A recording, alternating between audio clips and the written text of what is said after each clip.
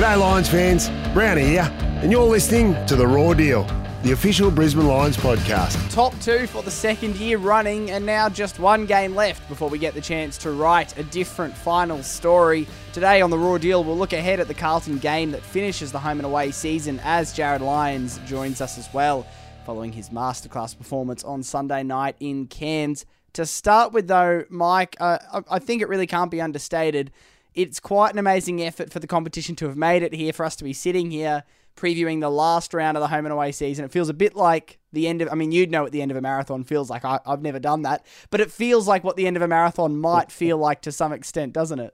Yeah, like it was so unlikely 6 months ago. It was still unlikely. I mean, it was really unlikely 3 months ago, to be honest. We were talking about possible Boxing Day finishes to the final series, and could it be played on New Year's Eve, and it just seemed like it was so far away. So quite miraculous that we've had no hiccups, touch wood, since the season resumption, and now we're going to get through round 18, finish the home and away season, and then fingers crossed there's no more setbacks, and we'll get through a final series and have the decider on October 24 at the Gabba. Massive for the competition generally, I imagine, to be able to get that financial windfall secured of a full season of broadcasting games. It's certainly something that, as we've said many times, probably people didn't think was going to be possible at stages. I know there was a lot of sentiment in April and May on social media to just call off the whole season from some people, saying it's too hard, just call the whole thing off, don't try to mess around with it. But they have been agile, they have been nimble, and following this weekend, there's going to be, I think, an element. I mean, there still is a month of footy to go, but there's going to be a bit of a deep breath coming from wherever it is Gillon McLachlan will be staying at the moment, probably out of the quarantine hub now, but wherever it is he'll be staying, you'd imagine there'd be a deep breath and a sense of immense relief, maybe more than any other emotion. For sure. Get through this weekend, and there's just 9 games to get through. Yeah. 9 finals to get through, and the season's done. So, remarkable effort by the AFL, the players particularly. Yep, definitely. The families. Support staff, families, everyone. A lot of sacrifices made to keep the season going, keep people entertained in these difficult times, keep people employed. The flow-on effect has been huge, and a lot of people deserve a pat on the back, and a lot of people can feel proud of what they've done. I mean, there's still a bit of footy to be played, another 5 or 6 weeks until the grand final. But yeah, exciting to get to this point of the season, and it's great to now think that we're just around the corner from purely talking footy. Logistics kind of get put on the back burner a little bit. Yep. I guess the off-field, we're really talking nuts and bolts footy, which is exciting after the year of troubles and the season of difficulties that we've had to navigate through. Yeah, look, it's going to be an amazing Amazon documentary when they put that thing together that we've known they've been filming, isn't it? I think I saw the Amazon crew with the Gold Coast Suns at the Kia Clash, following them out onto the field there. So, whenever they put that documentary season 2020 together, that's going to be riveting viewing. It sure is. They're going to be great to watch. I mean, oddly enough, Gold Coast are probably going to be one of the more boring docos, I think. I mean, they had an exciting start to the season. They drifted off, but there's been crews following teams in hubs, which I think will be most fascinating. Collingwood, even Adelaide going backwards and forwards between states. West Coast stuck here. Yeah. And there's so many storylines. It's going to be so exciting when it comes out. Yeah, no, absolutely. Look, just before we get into looking at the Swans match, we also have a little bit of news to share, which is good news for you, Mike, and even better news for the future of the Raw Deal. Yeah, I've maybe some of the listeners would have heard that on Monday, the AFL's, I guess you'd say final, I don't know if it's final restructure, but it's been a year of turmoil and people losing their jobs, and that certainly came down to our department as well in AFL media, the afl.com.au website. And honestly, it was a shocking day for our website. Many people lost their jobs.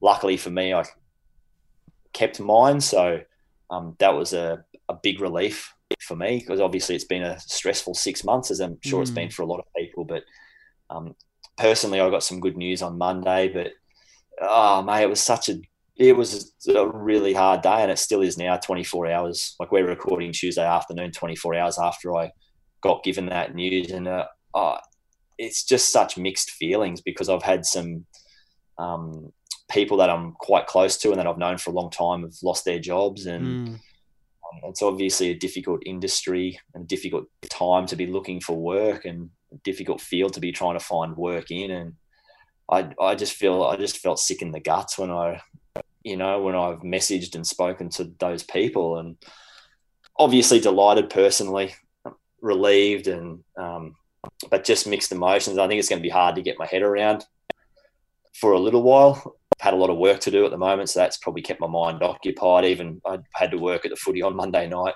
and that probably helped take my mind off things a bit. But so yeah, personally, it's I'm really stoked. I'm so excited about telling the stories of the Brisbane Lions and Gold Coast Suns and Queensland footy in general beyond this season, because it's a great time to be involved in our game in our state at the moment. And yeah, really looking forward to the future. Yeah, absolutely. It's great news for me and for everyone who loves reading your work. It's great news for the long-term future of the Raw deal.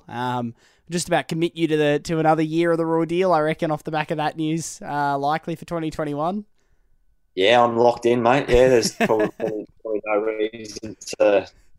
reason to jump off now. So yeah, really excited, but I just do want to. I know I've sort of harped on, and I'm probably talking in circles a little bit here. So I hope the listeners just indulge me for a second or two. But honestly, it's not just rhetoric. Like my heart really goes out to those people that have lost their job, because it was a nervous wait for me. Like I thought I was a reasonable chance of keeping it, but I didn't know. Like it was like quite an anxious period, and even after I found out the news, my heart was still racing for 30 minutes, 40 minutes, just trying to digest what had happened. So really thinking of those other journos that have missed out, and know that it's a privilege. Always thought this job's a privilege, and it's never been rammed home more than the current climate. Yeah, absolutely. No, a lot of good journalists who have struggled, I guess, as a result of this. It's been a bit of a narrative of the year, with the media industry being one of the hardest hit, alongside probably hospitality and tourism. People do generally think that hospitality, tourism, events, and obviously those are the big three, but you and I both have a pretty good concept of just how hard it's been for media as well, in a whole bunch of ways.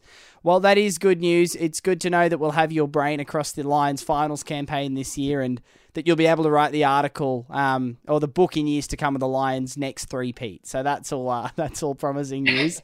We'll have a bit of a look at the Swans game now. We'll talk a bit about finals machinations and how that's shaping up as well, before Jarryd Lyons does join us. But I just wanted to say briefly, Mike, as someone who has kind of ridden this journey a little bit with you through the Raw deal, as we all have, since you first got stood down, alongside a bunch of others earlier on.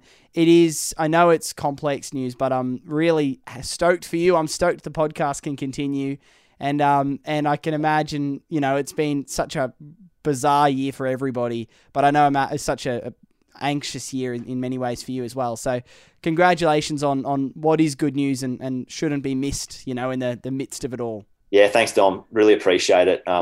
I do love the show, and I sort of took a back seat for a few weeks there. I was getting my head around things, but I've loved the show, and I've really loved the support from all the listeners out there. I've said it before, and I'll continue to say it. It just amazes me when people get in touch, send you a tweet or send a message through my Patreon page or whatever avenue they can, and let me know that they listen to the Raw deal and they love the show, because for so many years I thought we were just plugging away on our own with a handful of people listening, and maybe my mum or dad and your parents getting it now and then. But no, there's really a lot of people out there, so it's... My dad listens. We're yet to win. My mum over Judy Fay has not yet taken the plunge into the Raw deal, but we'll keep trying. We'll keep pushing at it. Plenty of others, though, which is really heartwarming. Yes. Yeah, that's very true. Okay, well, let's look at the Swans game. It's funny, Mike, that Jarryd Lyons is joining us. I'll give you a bit of a heads up. He does get my 3 votes in the Raw deal medal, which we'll get to shortly. But I did, in the first, I think, 2 to 3 minutes of that game, he had 1 or 2 touches, which looked slick. And I was with my girlfriend Bronte and my dad watching the game, and I said, I reckon he's going to be best on ground today. It seemed the conditions perfectly made for him, and he kind of did step up to that mark. Yeah, he was terrific, and I think he gets my 3 votes as well. Let's give that away now. But he's kind of kept Brisbane afloat for a while. That first half especially, when, there was different periods where Sydney had the ascendancy, and he wasn't solo in the midfield. Obviously, we know they work collectively as a unit, but he was certainly the main driver in that midfield and so crucial in keeping Brisbane afloat when they were, at times battling. So you're right, conditions kind of suit him. He's not the quickest player going around, so a bit of heat out of the game and having a contested game in the wet plays to his strengths for sure. I was a bit worried, it's fair to say, at three-quarter time generally in the match. Things were level. Swans were pushing hard. And thinking it was our third game in a condensed block there, I think probably a bunch of people were a bit worried. How were we going to finish the game off, in that particular moment? So to see us finish off that strong in those conditions, third game in a condensed block, that's super impressive for the conditioning staff, generally. And especially against Sydney. I mean, I know that they are not where they have been in the ladder previously, but you can never take a win against Sydney for granted. There's so many years we just couldn't do it. So many years they were what Richmond kind of are now to us, in a sense. Yep. So you can never take that for granted. And to be able to find that spark, that energy in the fourth quarter of a wet game, in the third game of a big block of condensed fixtures, was a really admirable effort.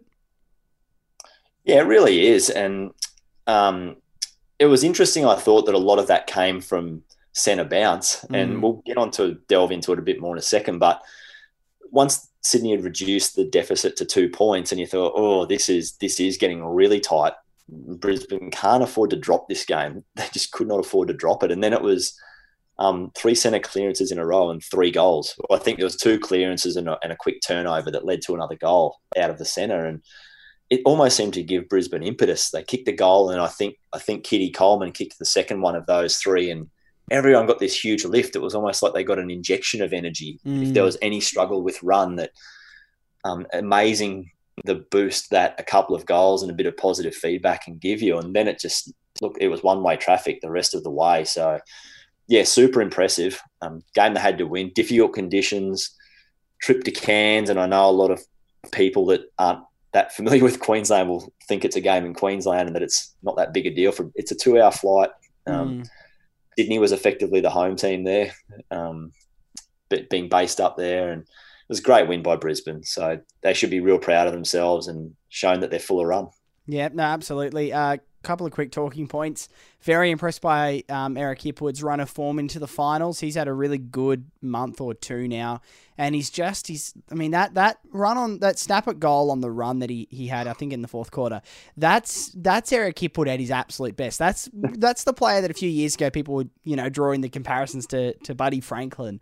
When he's doing things like that. But it's not just that stuff. He's pairing that with what we saw in the Gold Coast game, and the Collingwood game. He's having much more of an impact just generally in play.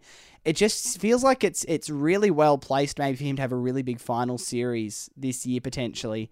The other one I want to throw at you, Mike, is the question: is Zach Bailey the best set shot for goal in the Lions lineup now? Those are the two, maybe the two major talking points. That and the fact that I wish Oscar's torp had gone through, because that would have been one of the highlights of 2020 if that had made it through. How far did that kick go? That was remarkable. I saw it once. I never actually went back to watch a replay. But I reckon it was at least 70 metres. It was at least 70. It could have been 80. Yeah. It was remarkable. That was ridiculous. It was gathering distance off the boot. I was looking at it going, how far is this thing going? Yeah. That was ridiculous. On your Zach Bailey question, I've given it no thought. Yep. But I reckon you got a fair argument. Like we haven't seen him take a lot of set shots, but he is pretty reliable. Yeah. If you're 30, 40, 45 metres out and not a lot of angle, he's probably as good a bet as anyone. Yeah, yeah. There's certainly no regular forward who I'd back over him at the moment. So, yep, on the spot, I reckon you're right. Yeah. Your boy. Yeah, he just slotted another one comfortably on the weekend, and he makes those look easy. And, it just stood out to me because it's not something that's always looked easy this year. So, if we have a Dom Sheed moment this year in a grand final, get the ball to him, and we'll see what Zach can do there. And then he's got a simple technique and a simple temperament, Zach. I don't reckon he's confused and he's not flustered by a lot going on inside his head there. So I reckon he just goes back, keeps it real simple and straight through, and maybe that's the secret to his technique. Doesn't overthink things. Maybe. Well, look, it does lock in top 2 for the second year in a row. A remarkable effort. We can appreciate it more a little bit next week on the podcast when we know where things, sit properly. In the meantime, though, Mike, it is time to don the tuxedos and give our votes in the most prestigious award in the AFL. It's the second last Raw Deal Medal votes before the final series, and I imagine, Mike, we will keep things going through the finals. We have had a runaway winner from very early on in the season. I don't know if he can be caught, but we'll just keep going for the fun of it anyway. Pushing through these, we've both already admitted we've gone Jarryd Lyons for the 3 votes. I gave Darcy Gardiner the 1. I think he was outstanding in the absence of Harris Andrews. And Dan McStay the 2. Where did you land? I gave Dan Rich the 2, and I gave Dan McStay the 1. So, I like Richie's game. I thought he mopped up well. I thought he set up a lot of play from half back. And I know you gave McStay 2 votes, and I gave him 1, so we probably don't need to justify ourselves too much there. But, it was good to see him. You've mentioned Eric Hipwood certainly finding some more consistent form in the last few weeks, and it was really good to see Dan McStay, match that level that Hippie's jumped up to on Sunday night. It was exceptional. Yep, absolutely. If they can both be firing come finals time, watch out. That's going to be very exciting. Let's talk a bit of finals machinations just briefly, because there's a interestingly, maybe tantalising scenario at play this weekend. That is that if the Lions can beat Carlton and Collingwood get over Port Adelaide, despite not holding the position at any stage, I don't think in 2020 the Lions will be the minor premiers and will finish first. And those 2 results are not out of the question at all. Certainly Collingwood will have a lot to play for because, they have guaranteed a final spot. But, if they lose to Port Adelaide, they probably have to go to Perth to play West Coast for the first week of finals. Whereas if they are able to beat Port Adelaide, they won't have to do that trip. So it's going to be a really interesting weekend. I think Collingwood Port is the final game of the round to my memory on Monday night. It is on Monday night at the Gabba. Yeah, so look, that one could be an absolutely riveting game. It all might come down to that by the sounds of things. If any other scenario than that happens, though, the Lions will finish second. Assuming Richmond beat Adelaide, which you would think they will, but who knows with Adelaide at the moment. It seems they've suddenly discovered they're a good team again. But if Richmond do win that, they will lock in 3rd spot. West Coast are playing North and Geelong are playing Sydney. Again, Sydney are pretty good at the moment, but you would still think both those teams win those games, which would see Geelong 4th, West Coast 5th. So, look, we've locked in top 2, so the path to the Gabba Grand Final is clear. It's, a qualifying final and a prelim final at the Gabba. Win them both, you're straight into a grand final at the Gabba. It's a pretty clear path. There might only be, after Carlton, three Gabba games and we're home. It's just an interesting one, though, to just think about the machinations and the fact that the most likely scenario as things currently sit is, and we'll talk to JL about this in a second, but is a 2nd versus 3rd Brisbane versus Richmond final. Yet again, up against that, what did I call him the other week? The big boss at the end of a video game once more. Yeah, the nemesis. Yes, they are. The only hoodoo left to tick off Yeah. under the Chris Fagan era. So I reckon it'd be great. I saw a lot of people post the Sydney match on social media on Sunday night, almost dreading it. Yep. Thinking, not wanting to play Richmond, want to avoid Richmond. From my perspective, I'm like, no, you have to beat the best teams to win the premiership. There's no sidestepping Richmond. If Brisbane finished 2nd and Richmond finished 4th, they would have to play them in a preliminary final or they would have to play them at some stage to win the premiership. If you finish in the top 4, the most likely scenario is that you have to beat every other top 4 team to win the premiership. Yeah. I know it doesn't always work like that, but that's generally how it goes.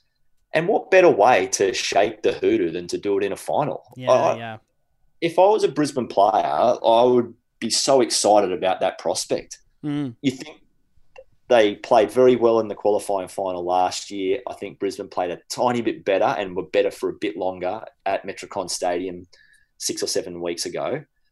Haven't been able to put it on the scoreboard and really pressure Richmond late into a game. Wouldn't you want that opportunity? I'm sure the players would be itching to get that monkey off their back. So I'd love to see that scenario personally. Yep. And I know there'd be a ton of pressure on Brisbane. There'd be a lot of talk, particularly from Southern media, about Brisbane going out in straight sets in 2019 and now facing the Premiers first up. Could it be a repeat scenario and finals pressure and all this? But I reckon it'd be fantastic.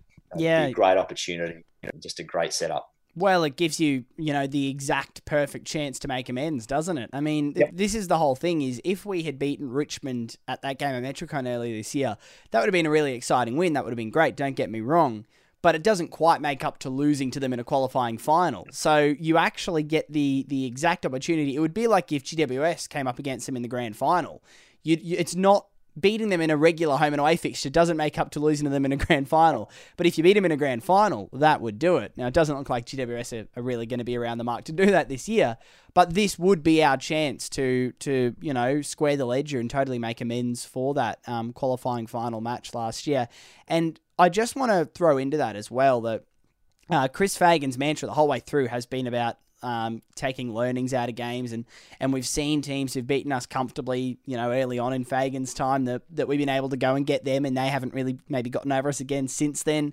Even Collingwood, I know that Fags said before the Collingwood game the other week that we just haven't really been able to find a way, or maybe you said that we haven't been able to find a way to stop Collingwood scoring under him, and then they were able to do it. We found a way to do it the other night. And so I think we've had so many chances to come up against Richmond now, to come up against this powerhouse, to watch how they work, that if that's the scenario that plays out, I'd be pretty confident, not necessarily of the win, I'm not saying that, but I'd be confident that we'd be going in much better equipped than we have in any previous game, just on the basis of the experience we've had against them. Yeah, and I also feel like there's this, by extension, there's this notion that, if Brisbane don't get Richmond, the alternative is a lot easier. And I agree that it probably would be a touch easier because I think Richmond are the premiership favourites, but the alternative would probably be Geelong. Yep. Geelong smacked Brisbane, and it was only in one quarter. It was only in one quarter, but it was a smacking in that one quarter. And I know that's a small part of the game to fix, but they're a very good team. It took a Link McCarthy skyscraper and goal to beat Geelong at a full gabba last year. They're a difficult team, and undoubtedly Geelong are better this year than they were in 2019. So they're a difficult opponent.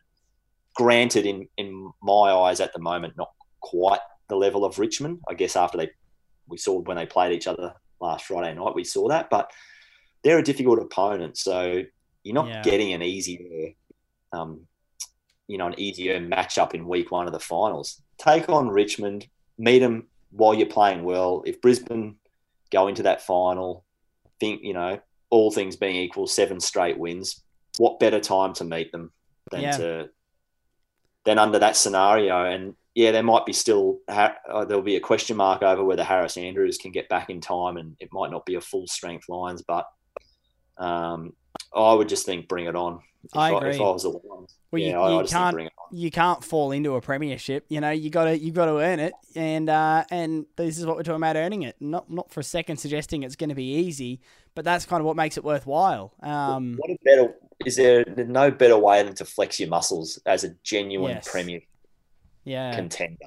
Yep, it's a great point. And I know that I've seen on social media too, Mike, there's been a sense of disappointment or frustration from Lions fans, Port Adelaide fans too, for that matter, at how the Melbourne media largely has not spoken about Brisbane as a premiership contender. And largely that is because when the tests against particularly Richmond have come, we haven't been able to do it yet. So if you want to announce yourself on the national stage that this is no longer a team on the rise, but a team that is right there threatening and should be a chance for the next bunch of premierships, this is how you do it. This is the way you get that done. You only earn your stripes in finals. And I've heard a bit of talk coming out of South Australia recently about Port Adelaide getting no respect. It's the same as Brisbane last year. Port Adelaide's had a great year, and I certainly, I genuinely respect their footy. I think they play an exciting brand. Brisbane beat them. Geelong gave them an absolute lesson. The difference is Port Adelaide did get over Richmond, a month or so ago, so they've got that notch on their belt. But you won't earn the ultimate respect until you do it in finals. So until people see it with their own eyes, you're not going to give teams that credit. That is Brisbane and Port Adelaide at the moment to a T. So yep. I guess we'll learn a lot more in, what is it now, 2.5 weeks' time, when we learn the matchups and when we see them firsthand. But mate, it's so exciting to think about these teams squaring off against each other, and how is Brisbane going to stop Dustin Martin when he goes forward this year after he tore them apart last year, and how are they going to handle the pressure game of the Tigers? And it's really exciting. It's so exciting. And, I think the energy that's going to hit the moment this round finishes next Monday night, and generally the AFL release the finals fixture, if not that night, then the next day. And it might be a bit different this year, and they need to see who can play where and who's happy to play where. But the moment that finals fixture drops, the sense of anticipation that's going to just, instantly arrive, it is going to be tantalising. And, I think that's why the message for this weekend against Carlton is, firstly, from a member's point of view, enjoy the end of what has been a really good home and away season, and, certainly pay credit to that, but realise that regardless of how you look at it, Brisbane did lose both finals last year, and the chance to make amends for that at long last is now only 2 weeks away. Pretty I know you touched on it at the start of this conversation, but pretty remarkable to get yourself back into that exact same position again 12 months later. Massively. Second last year seemed like an absolute dream ride. Brisbane won 9 in a row at one stage there, I think, to get there. And to give yourself the exact same opportunity 12 months later is remarkable effort. To be so consistent. Brisbane's lost 2 games since the season resumed, 3 for the entire season. Say what you want, but 13-3 is an incredible achievement to date. Hopefully to be 14-3 after Saturday night. But and a lot different path this year, not just because of the challenges the season has thrown up, but Brisbane's unearthed so many new players. I think there's been six debutants, maybe 7. And guys that are now genuinely pushing for final spots that absolutely, you wouldn't have thought would have been the case at the start of the year. Well, I mean, at this stage, Keane Coleman's playing finals, isn't he? Yep, he is for me. Yeah. I haven't thought about who falls out for him, but he's in his first 3 games, he's making it very difficult to be dropped. So that's all you can ask for when you give him an opportunity. Absolutely. Well, look, we'll talk briefly about Carlton then, Mike, because it almost is this. It's not a game you can just overlook, and if you need any proof of that, just look to the game before the bye. The last time we did come up against Carlton, you wouldn't want to be going into this one not 100% mentally switched on, because Carlton, yes, they maybe been a bit disappointing in the past couple of games they've played in some different ways, but they've also shown amazing patches of form this year. And you would think that just before they wrap up at least this form of their hub experience and their first season under David Teague full time, that there'll be an enormous incentive to them to prove that this season hasn't been a waste. Yeah, exactly right. And from the Lions' perspective, you just don't want to flirt with what you've got at the moment. You'd hate to go into a finals off a loss. I know it'll be put behind you very quickly, but there's just too many questions after a loss. We'd be searching for answers from the outside, and what are the cracks in Brisbane's armour ahead of playing a Richmond or Geelong. You just want to keep the ball rolling, keep that midfield humming. Yeah.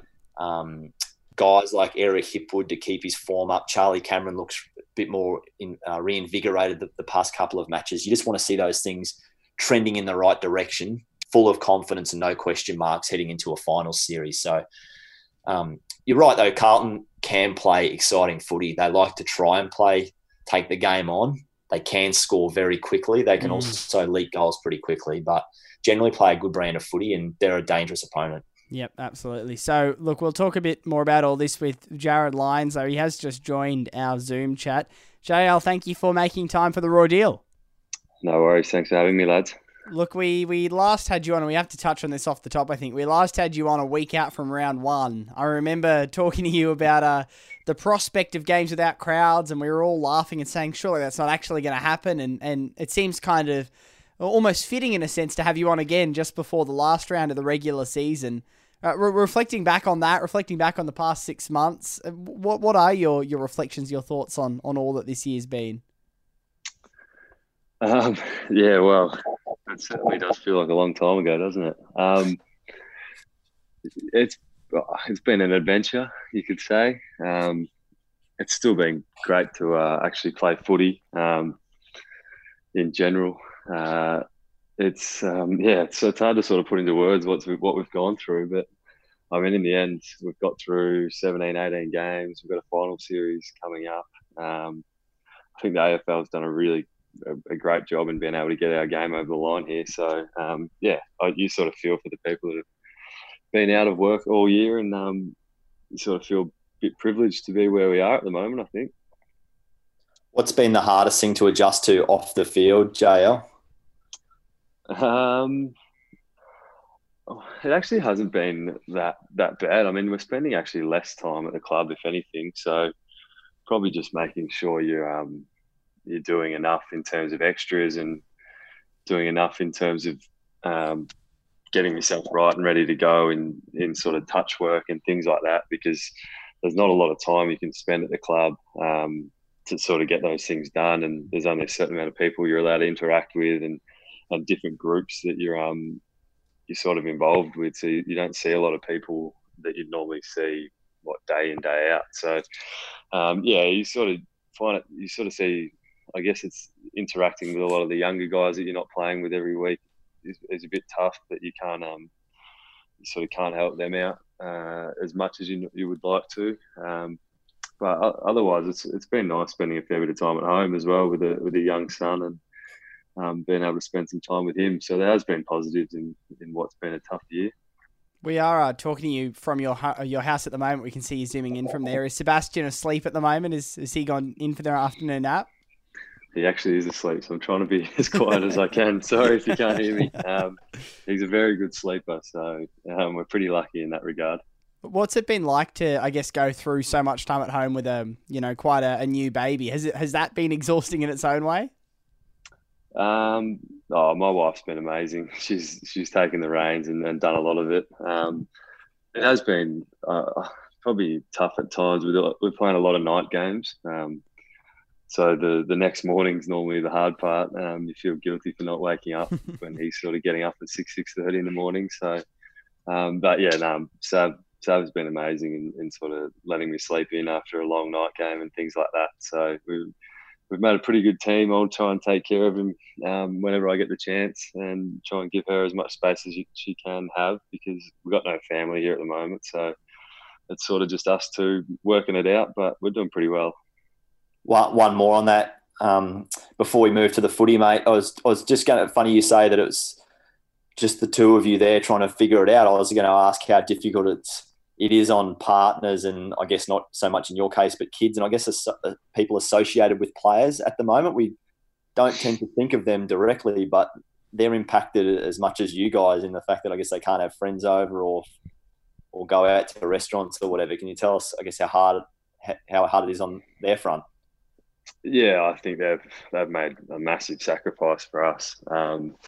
You do feel for the young families with kids who don't have any family in the state, or their family are in Victoria where they can't actually get out. So, I know my mum and dad are desperate to see him. They've only seen him once or twice, and he's 13 months old now. So, it's difficult, but we've been pretty lucky. He's been really good for us.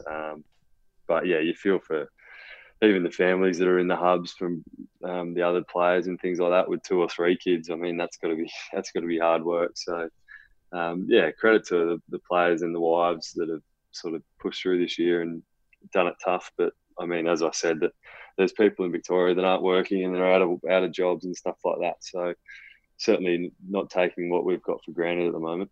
Well, we did see the news last week that Ryan Lester has welcomed his first baby in with his partner. Have you texted him any parenting advice yet? He created a group message straight away, and with all the dads in the group, and just made sure that he could send through a message whenever he was having trouble. But sounds like Sounds like he's a natural. He's a bit of a father figure and has been for the last 6 years, I reckon. So, yeah, it's exciting. There's a lot of young boys, like a lot of boys that the players are having. So we'll be able to fill a side soon enough, I would imagine. Let's talk about footy then, mate. Obviously, he's played Sydney a couple of nights ago. We might start there. It always looked like a danger game to me. They're playing pretty well, and you guys obviously had a short turnaround. How did you manage to find the legs in the last quarter when things got really tight? Yeah, I mean, we've got a lot of respect for Sydney in the way they've gone about it. They're missing a lot of key players, but they're still playing some really good footy. Their defence is very strong, so we knew it was going to be a bit of a slog in terms of trying to actually score, especially in that ground where there's sort of only one scoring end. But yeah, I think sort of a bit of an arm wrestle for 3.5 quarters, and they sort of threw everything at us in that first part of the last quarter, and yeah, got within 2 points. But I think probably the way we were going, the scoring end, the breeze was still there, so we knew we were only a couple of kicks away from sort of breaking the game open.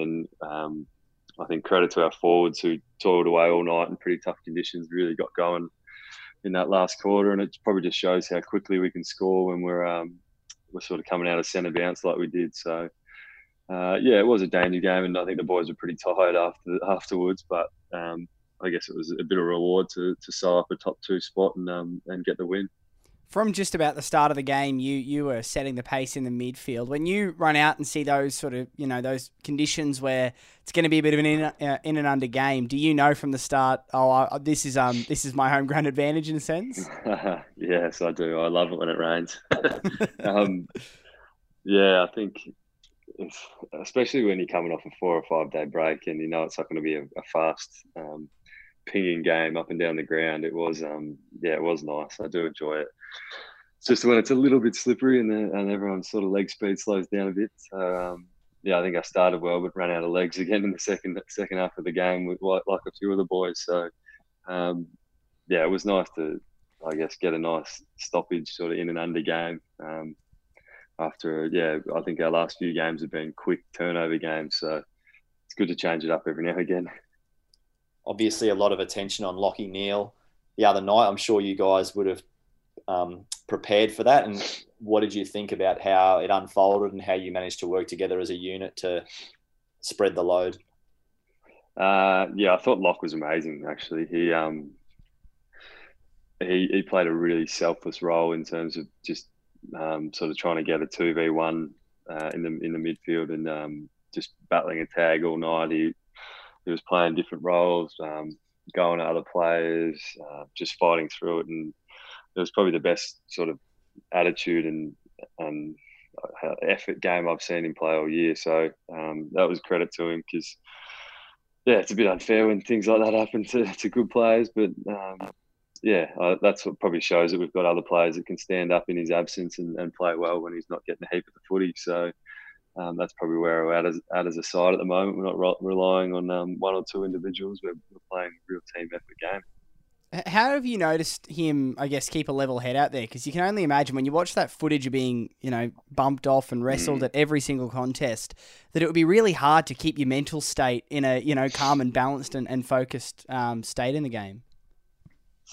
Yeah, I guess when you've got a Brownlow riding on it, you can't be throwing too many punches. Right. That's probably as good a reason as most to keep the fist down. But I think I think that's, as I said, he played a really selfless game in terms of knowing that he wasn't going to get those big numbers, but did a lot of work around the ball that you probably wouldn't see watching it from TV. Which I thought was amazing from him. I thought it was a real trademark game, and shows where the team's at the moment. That it doesn't matter who does it. I think is probably the main thing that sort of comes out of that. Like, as a midfield group, we don't care who's getting the footy as long as we're getting forward and giving our forwards a chance. How do you balance trying to keep that even spread and keep to the structures and the game plan that you guys like to use with trying to get Lachie a bit more involved? I'm sure him getting a few touches makes him feel a bit better and makes everyone else feel a bit better as well. How do you walk the line between those two options, I guess? Um, oh, I think the thing with Lockie is he gets his own footy. We don't have to really worry about getting him the Yep. ball. Yeah. When you got blokes hanging off you, like you can't just give it to him. I think at one stage in the centre bounce when we got a free kick, we said he was the ruckman and gave him the ball. So that was one way we Remember did. Yeah, I mean it's tough. It's a tough one. You don't want to really go outside structures to give a bloke the ball, which is what I think we had other blokes step up. I thought Cam Ellis-Yeoman was really good coming back into the side. Probably conditions suited him as well. Zach Bailey's been unreal, sort of half forward and through the wing and getting that running power. So there's guys that just step up, and Lockie knows that he's not going to have that 25, 30 touches, but his impact on the game I thought was still really good. There has been a lot of talk all year about Lockie's form. I want to talk about your form for a second. I mean, it seems to me that you've gone under the radar in the competition this year. Would you say it's been maybe the best year of your career form-wise? Because it's certainly, I think there's a strong argument that could be made for it. Probably consistency-wise, yeah.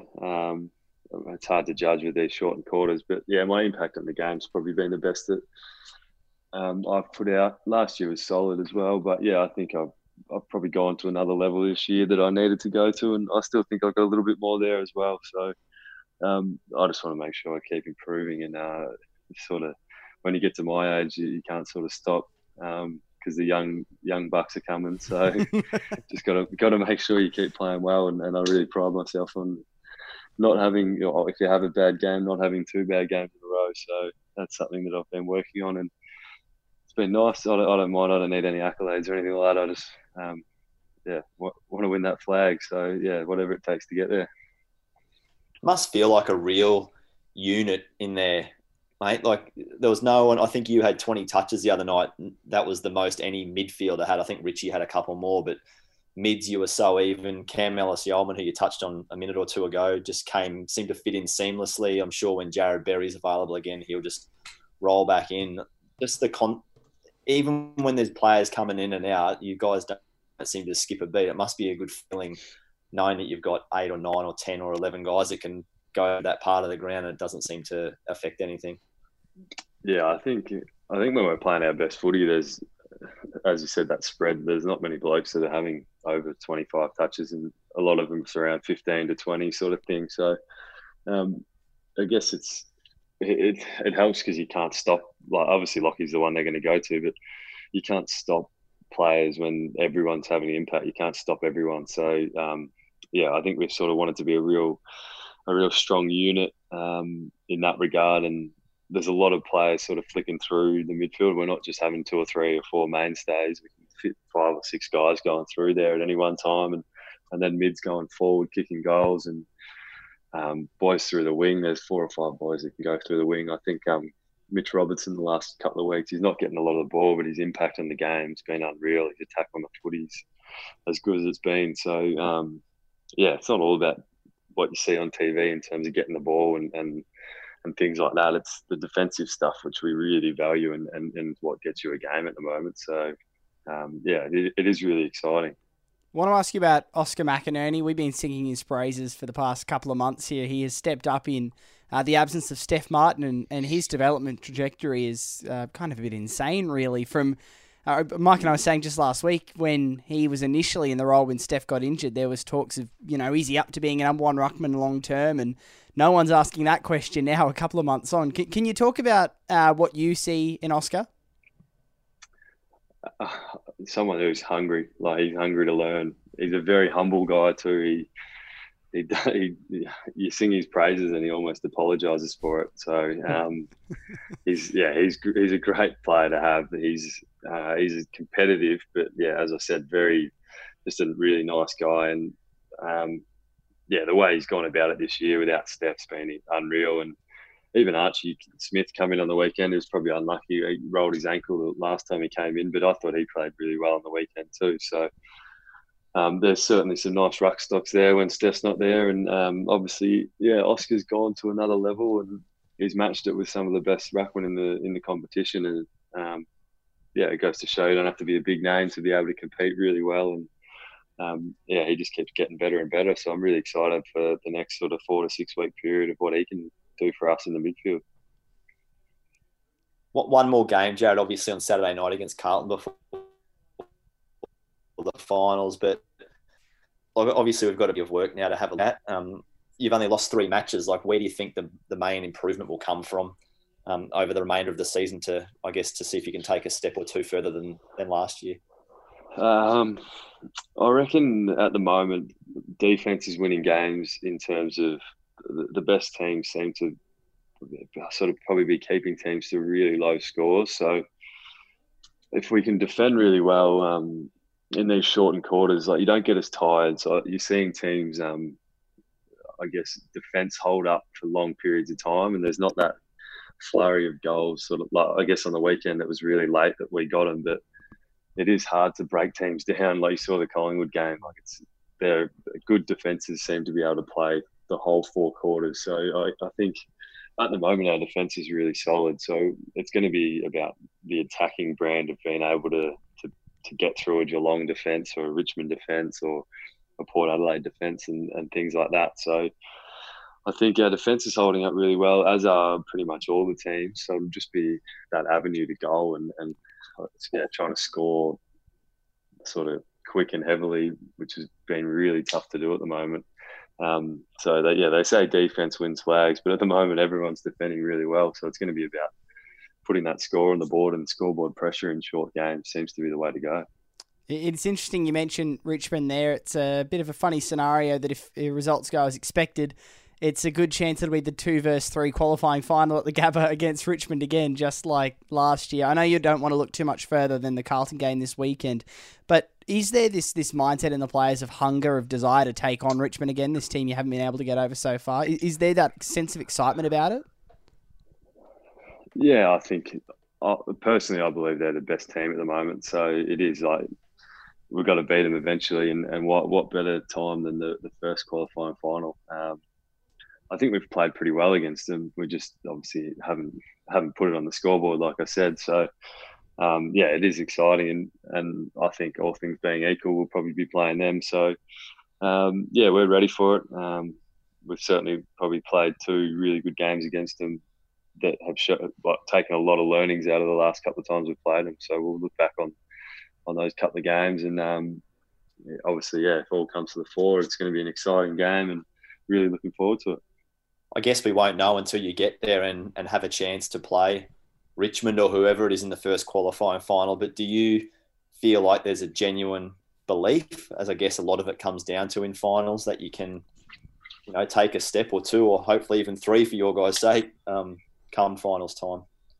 Yeah, I think if we didn't believe last year, we certainly should be believing this year. So I think the boys, it's a wealth of experience what we've got from last year, and the team has hardly changed. So I think everyone's raring and ready to go. And it's funny because we lost both finals, but I think that second final we probably lost it ourselves more than anything. So it's I think there's a big hunger there to make up for that. And finishing top 2 is a credit to the work we've put in. I think a lot of people wrote us off and thought we'd be similar to Melbourne and slide back down the ladder. So it is it's a credit to where we're at and the maturity of the group to come so close and still keep that fighting spirit to finish top 2 again. We've given ourselves a chance, and now we've just got to go on with it. I guess it is a remarkable effort. And when you joined the club at the end of 2018, if you'd known that 2 top 2 finishes were coming, it probably would have surprised, even your most optimistic expectations back then.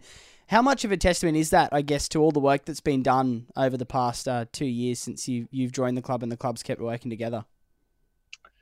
Oh, for such a young group, the training standards is something that stands out for me.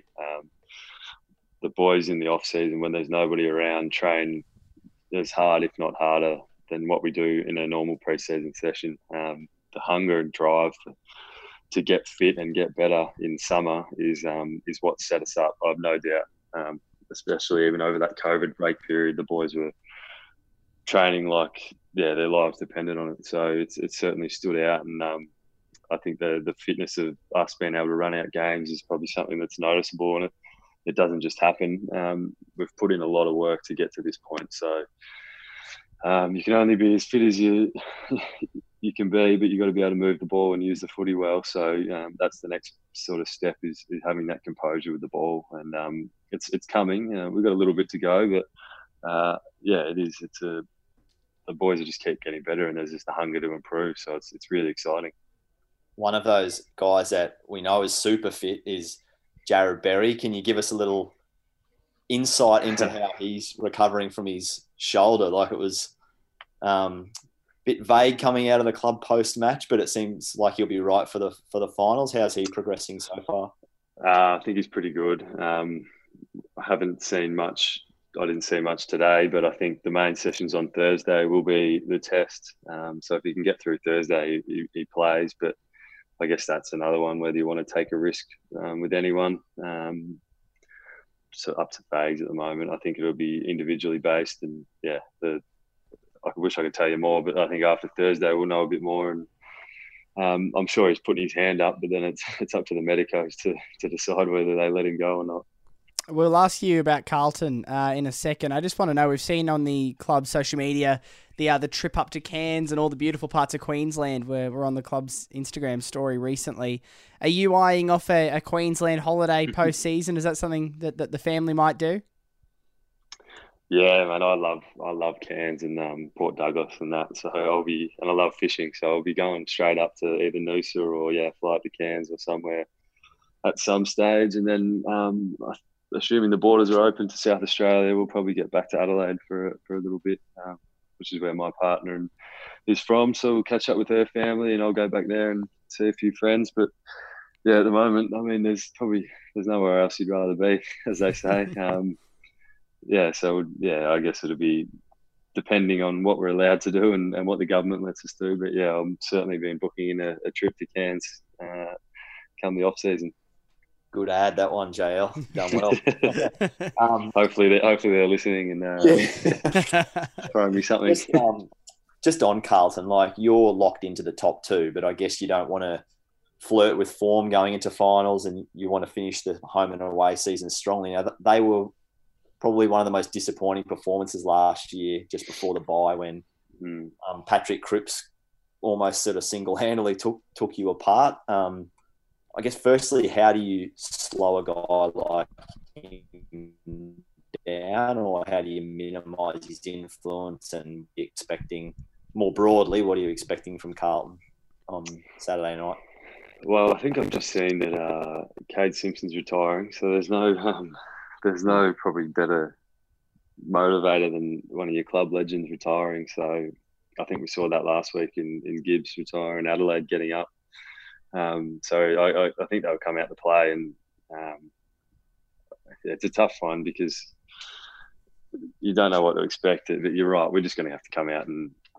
I mean, Cripps is obviously a superstar, but by no means, as I said, is one player going to win a game for them, other than what probably did last year. But I think as a group we can stop that. We've got probably got Curly.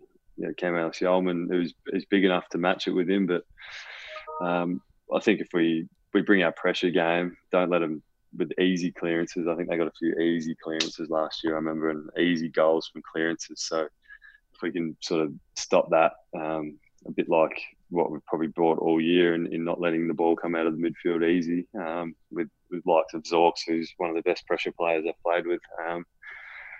Gives us our backs a chance, and our backs have held up really well. So if we can get the ball going in there dirty, for a chance to win it back and rebound. And at the same time, Oscar's going to give us a real good look in the ruck too. So counteract it the other way and win the footy.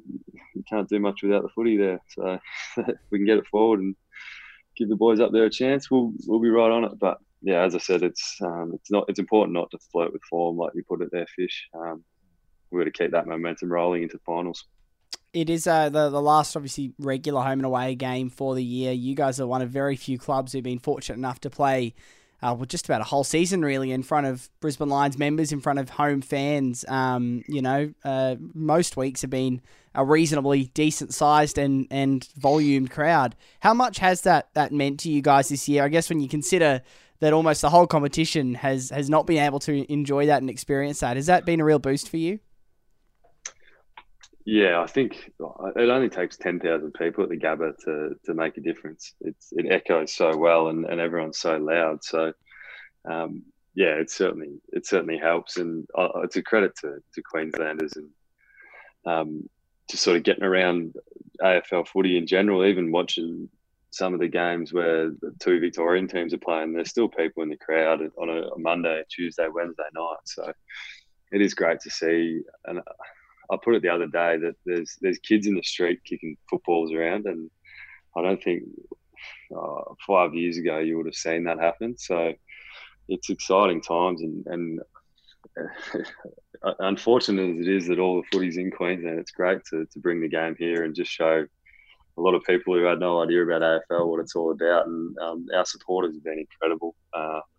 They've stuck with us, kept their memberships with the club rather than recalling them, which is a big step in the direction of this footy club. So it's exciting, and we deserve to pay them back and keep playing the way we're playing, because they're basically what keeps the club afloat. And it's great, and couldn't thank them enough. Well, JL, it's always great to chat to you on the Raw Deal. Fingers crossed this time there's not another pandemic a week after we chat to you and the whole thing gets derailed again, hey? We'll hope for that. Yeah. Thanks very much, fellas. Appreciate it. And as Jarryd leaves, Mike, next time when we sit here next week, I mean, the sense of anticipation, I can already start to feel it a little bit just thinking about what that's going to feel like. It's going to be an exciting time to be sitting down and starting to preview finals. Just a quick question to you. Do you know, as the only, I imagine, AFL, or maybe there's a couple of other AFL media reporters in Queensland now, aren't there? There's Cal Toomey. Yep.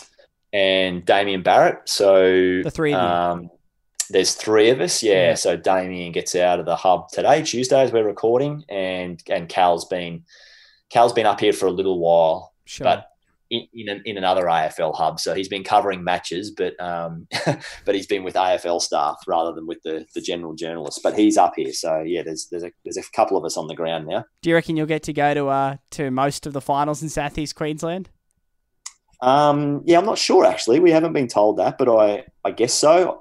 I think, I'm going to put this on the record anyway. I did get told yesterday that I'm covering the grand final. So there we go. That was the most pleasing, that was such a pleasing thing out of the whole day, to be honest. That put the biggest smile on my face out of anything. Yeah. Because I don't know. I know you've done bits and pieces at a grand final before, but will this be the most significant involvement you've had at a grand final? Yeah, well, at the moment, there's only 2 or 3 of us on the ground. So normally, at a normal grand final, AFL.com would have 6 journalists in the media box. Yeah, wow. And probably another 6 or 8 in the crowd that would then go into the dressing rooms afterwards.